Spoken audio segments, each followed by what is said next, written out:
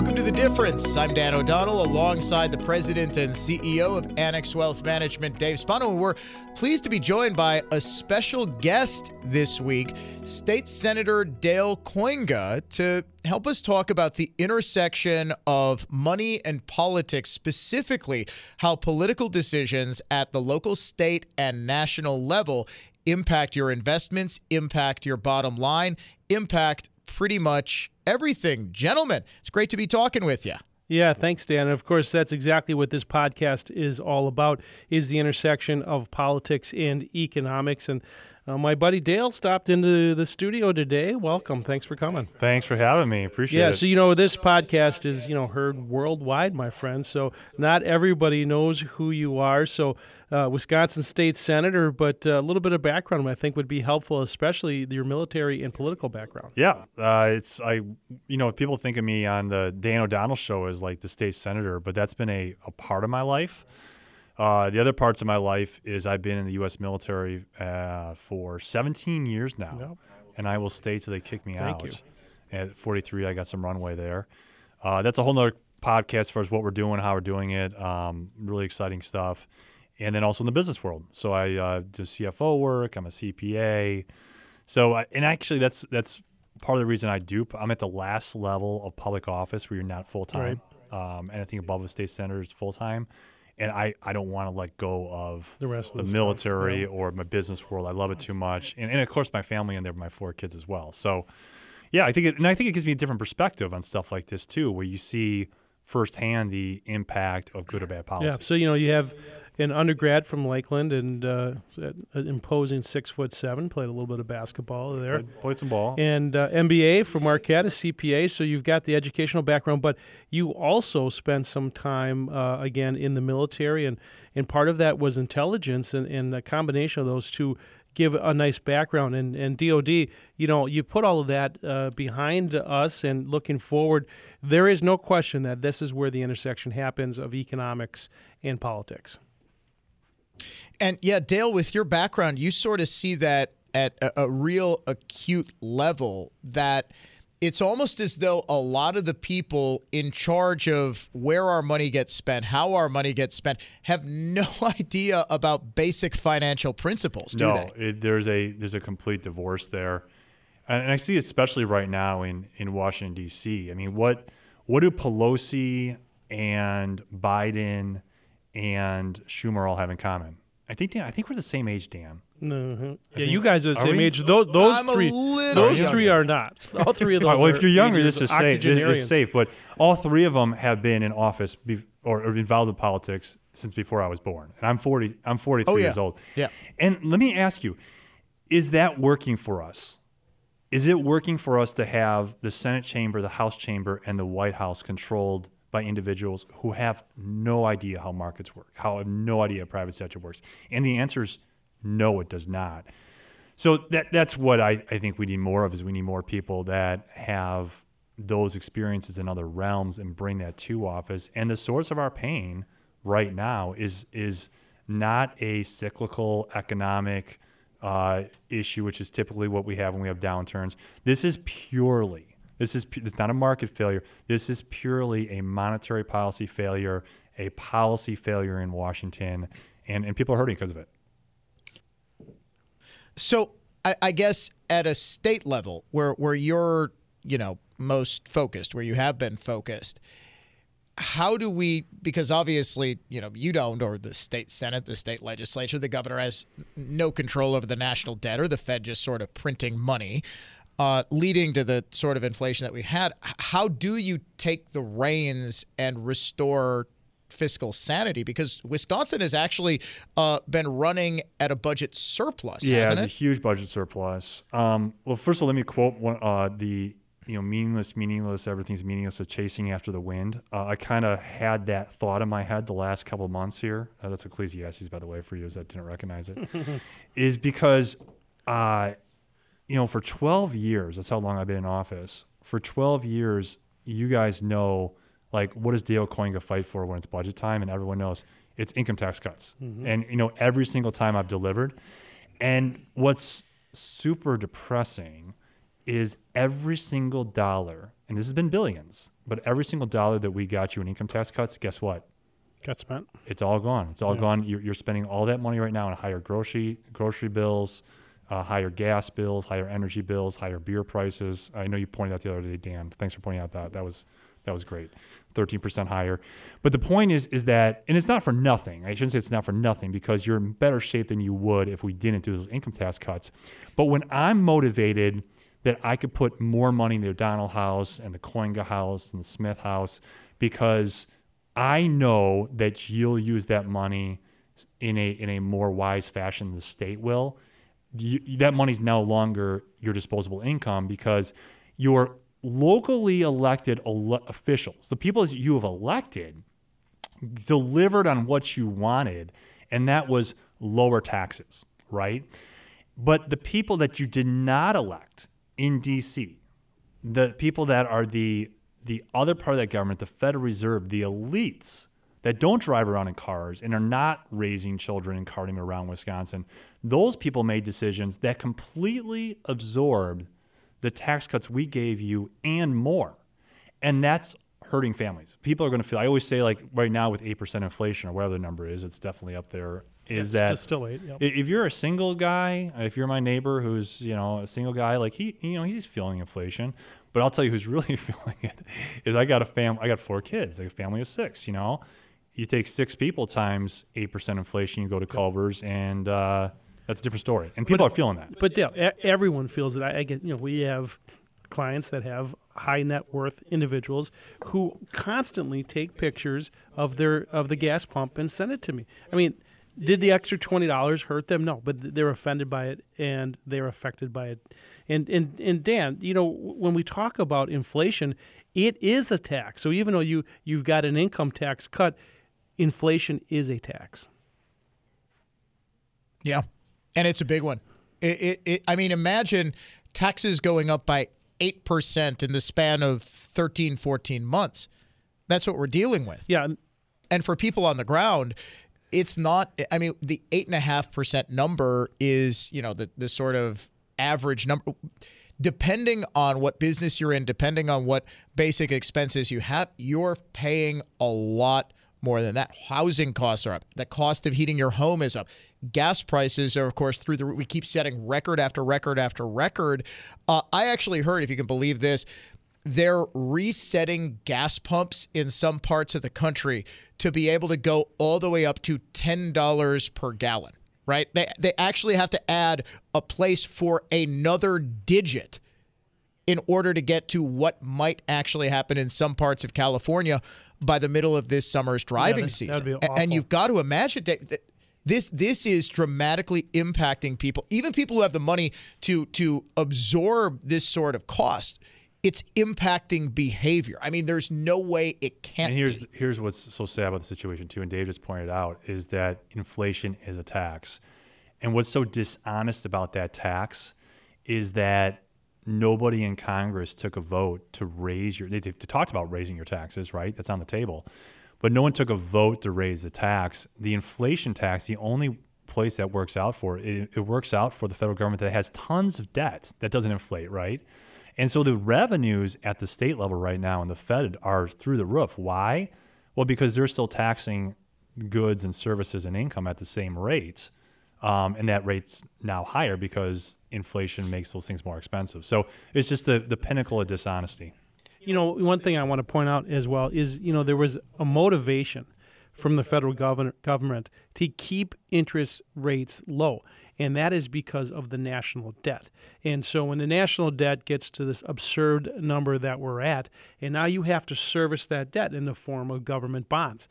If you take a long-term average of 5% on $30 trillion, we're doing live math here, you were talking about $1.5 trillion in interest payments alone. That is certainly going to squeeze out so many parts of the discretionary budget. Well, yeah, I don't mean that. Yeah, it's concerning because where does it come from? I mean, defense spending will reduce other priorities in our nation. I mean, what gives? Right. I mean, and there's nothing to show for interest payments. So it's a place we've never been before, and it's a place we've never been before because for the last 10 years we've heard from the smart people in the room that did not go to community college like your state senator here, but went to the schools that said don't even apply to me. And they came up with like, well, it doesn't matter how much money you print. You could print and print and print and print. And anybody with a basic level of education knows history knows that is not the case. That is not the case. And now we're paying for that basic economic lesson 101 that when you print money, it causes inflation. And it's not stopping. It's not stopping. I'll tell you why it's not stopping. Because the Democrats right now, and Biden's a little bit shy about this, but I think he's going to do something on this, talking about canceling student debt. And canceling student debt is no different than printing money. It's the same consequence if you're going to cancel student. And by the way, and there's been great articles on this, and Dan, you've covered it, is who does it help the most? It's going to help the affluent who have college degrees, the third of Americans, right? And once again, it's going to hurt the other Americans that are working their tail off in order to stay ahead. And so they're not learning their lessons because the talk about canceling student debt is the equivalent of printing more money. And what if you're the person who didn't go to college and have worked hard your entire life, and now you have to shoulder the burden of some blue blooder who is now going to get a break? I mean, that's just fundamentally dishonest in my opinion. But, Dan, there's so much to talk about with Dale here, and I think locally the fiscal budget is part of the conversation. It's got to be, Dale. Well, right? yeah, it has to be. And I think that the Republicans need to go in. As you may or may not know, I'm not running for re-election. I'm going to do more private sector stuff in my life. But I think this group of Republicans coming in next session, and hopefully a Republican governor, come in with just tax cuts, tax cuts, tax cuts. They need to provide relief to Wisconsin families. So Wisconsin's income taxes are still too high. And so they need to, we should be more aggressive on that. And hopefully that's the relief that they could provide for families. The bad news is I don't think it's going to provide net relief that's going to take the pressure off the federal disaster that's been created here.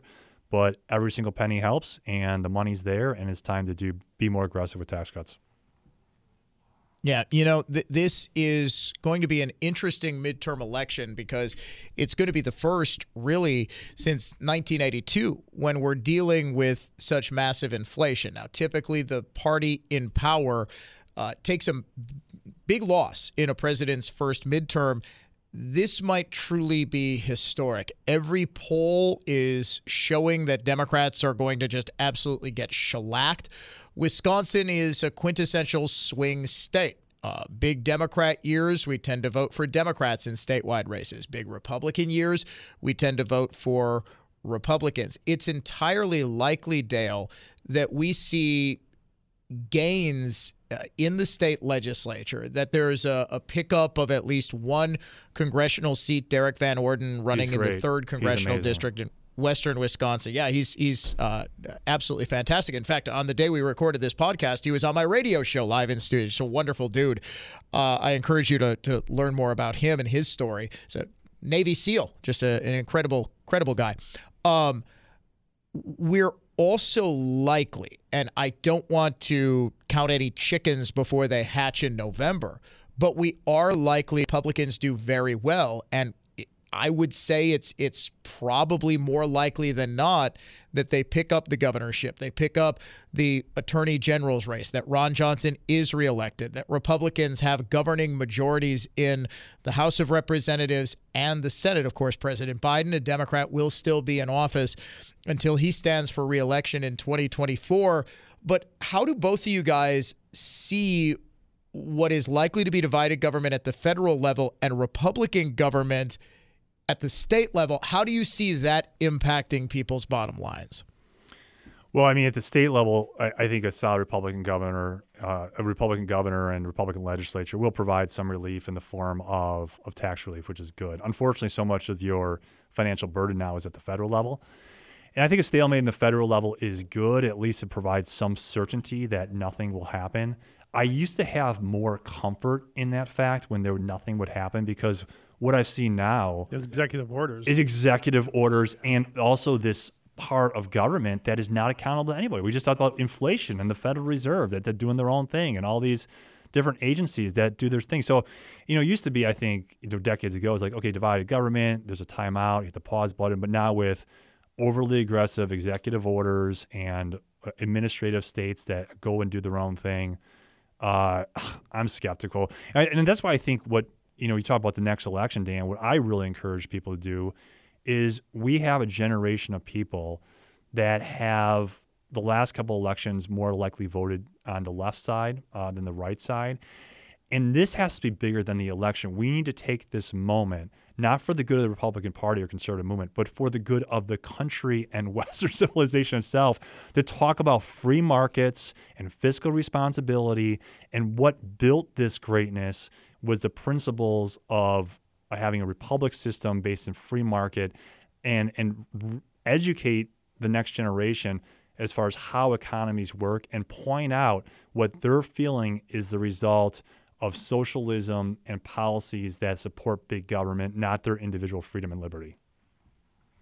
Yeah, and that's what the delineation really is. But in terms of like the impact on investors, Dave, how do you see this sort of playing out? I mean, we're going to have a lot of uncertainty, and we can't possibly predict events that might happen and might shape the way the electorate is feeling from now until November.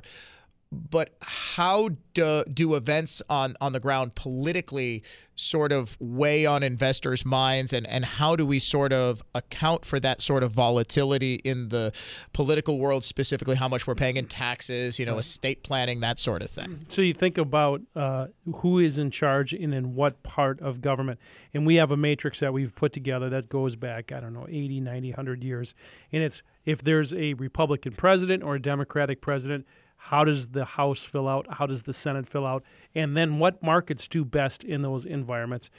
And the markets, in general, air quotes, do better in a divided government than they do if it's all R's on one side or all D's on the other side. So if there is divided government, the markets generally do better. The question is, of course, is really what Dale was talking about, is the fact that you have unelected folks making decisions. And the biggest one right now is the Federal Reserve.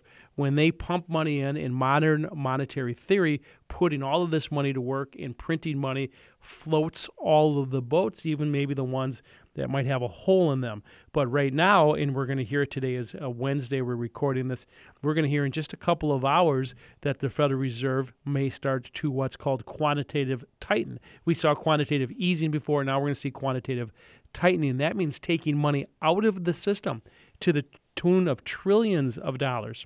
And when that happens, Dan, then you're going to have to start to make adjustments. And if that happens, the odds of a recession go up. And most analysts are putting it somewhere between a third and 50% chance that we're going to see a recession, maybe not in 2022, but perhaps in 2023. And that is the outcome. And then why is that so important? Is because they could go on for 18 months and the markets could react to that. And we've seen bear markets, long, deep bear markets. Do we think that's going to happen? There is a lot of evidence right now that with unemployment as strong as it is, and we can't fill it, that even if it's a recession, it might be mild, and we're starting to see high yield spreads not go crazy. So we're starting to see economic evidence in the bond market, for example, and the unemployment market not buy into this. So this all goes, it's a very complicated world. There's no doubt about it. And there's things that you can do in your portfolio to mitigate the risk and to be positioned for a year, 2 years, 3 years down the road. And so I look over across the mic, and I thank you, Senator, for stopping in today and having Dave. this conversation. No, I appreciate the value you guys always add on this front. Yeah, and obviously to have extraordinaire Dan O'Donnell on the other end of the microphone. Thank you, Dan, for participating today. Now, the pleasure is all mine, guys. Seriously, it's always fun doing these podcasts. Dale, yeah, thanks for stopping by. Thanks for sharing your insight. And, best of luck. I do want to give a plug before we close up shop for one of the projects that Dale's working on right now, Hero Cards. And, Dale, why don't you explain what these are?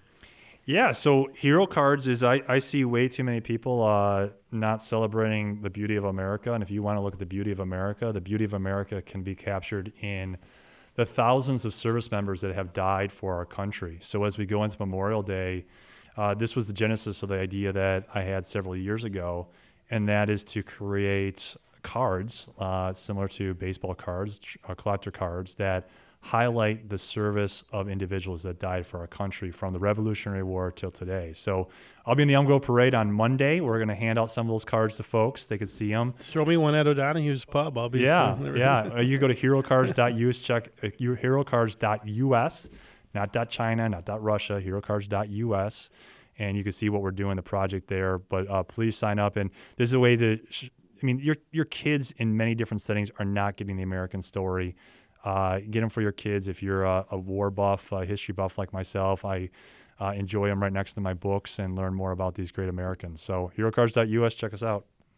Yeah, it is a really, really cool project that you're involved in. Dale, again, thank you for State Senator Dale Kooyenga and the President and CEO of Annex Wealth Management, Dave Spano. I'm Dan O'Donnell. Thanks for listening to this week's episode of The Difference. Annex Wealth Management is a registered investment advisor. For more information about our firm, please visit annexwealth.com. The information in this podcast is for educational and entertainment purposes only and is subject to change without notice. Opinions expressed are those of the participants and don't necessarily reflect those of Annex Wealth Management, its producers, hosts, or guests. The host of the podcast is compensated for his endorsement of Annex Wealth Management. Information presented should not be construed as tax, legal, or investment advice, or a recommendation or solicitation for the sale of any product or strategy. Listeners are encouraged to seek advice from qualified professionals to determine whether any information presented may be suitable for their specific situation. Investments involve risks. Neither Annex Wealth Management nor its podcast participants shall be liable for losses resulting from decisions based on information or viewpoints presented on this podcast.